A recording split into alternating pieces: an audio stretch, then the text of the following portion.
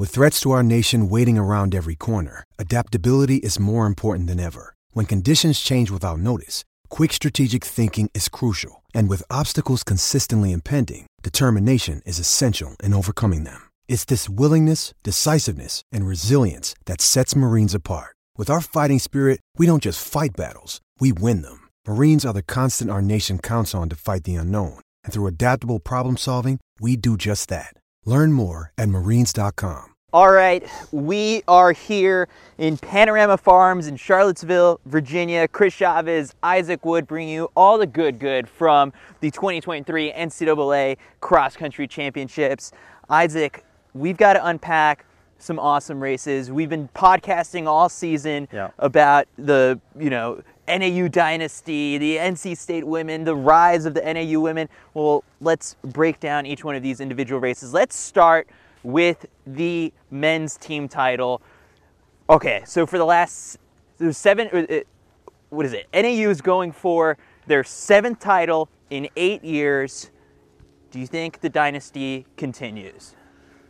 It's probably their strongest test since 2019. You guys can slow down walking a little bit. It's one of those things. I think that until NAU loses, it's hard to say that it's not going to keep rolling.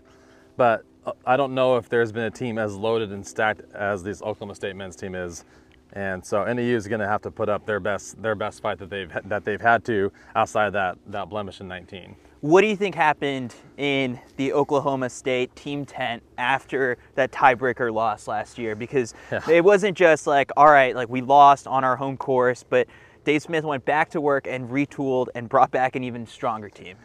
Yeah, obviously there's nothing worse than losing by a point, because everyone's questioning, all I had to do is just get that one more guy, and we win, It's motivating. I think Dave has probably never been so motivated. And so, yeah, they recruited the crap out of everywhere and got some incredible talent.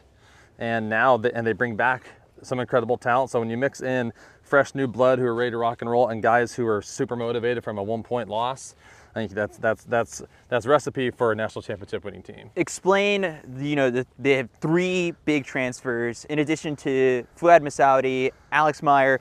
They might be able to sneak 4 guys in the top 10. Yeah. On the perfect day. Yeah, the perfect day. You're looking at Meyer, Musau, Kippen-Gedich, and Masaudi all getting top 10, and that's scary considering that.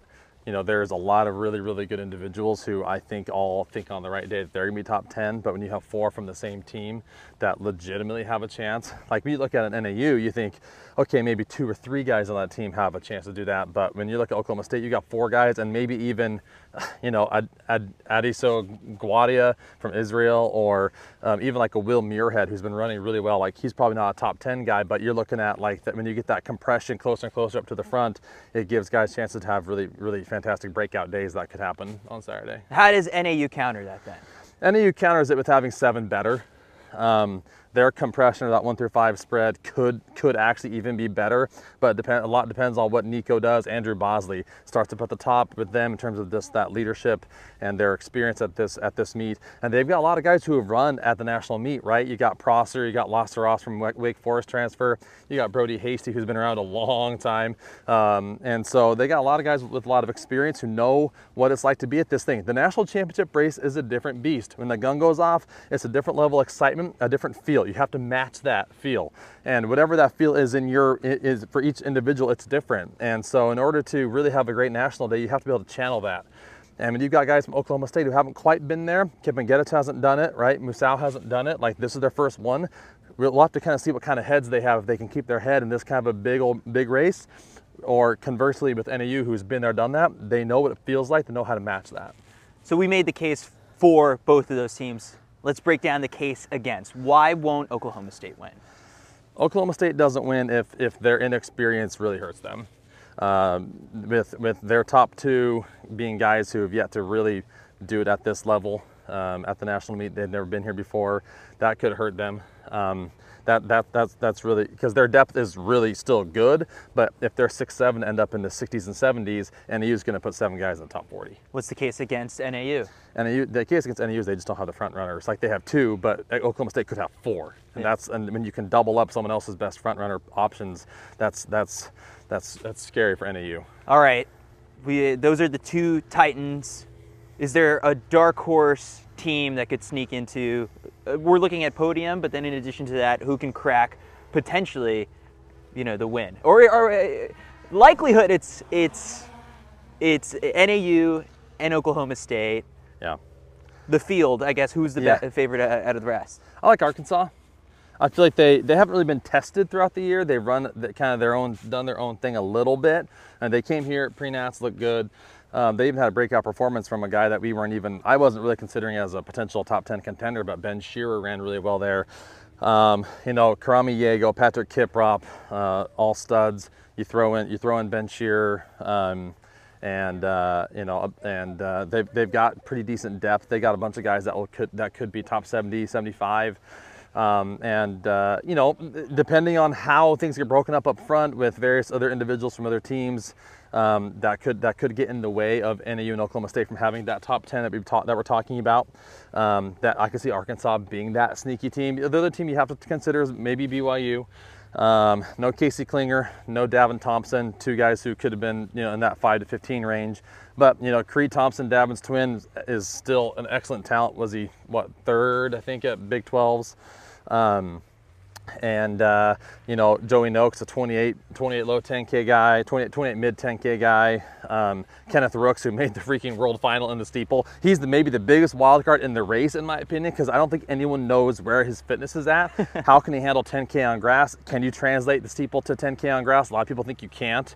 And so we'll have to kind of see what kind of a competitor he is and how well he runs here, because if he has a really, really special day, all of a sudden BYU's got 3 in the top 15 and you're like, well, maybe, can they challenge here? And anything can happen at NCAAs. So. All right, let's lock in your predictions for the men's team title race. Your podium, let's start at number 4. Who you got? BYU. Number 3?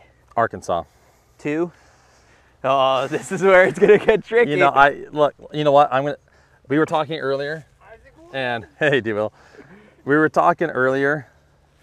I can't do it. I cannot go against NAU. I'm gonna go Oklahoma State 2. I'm going NAU 1. I cannot go against a Michael Smith coach team. As far as I know, they're always the most prepared. They have the championship pedigree in their blood at this point. It's in the water in Flagstaff.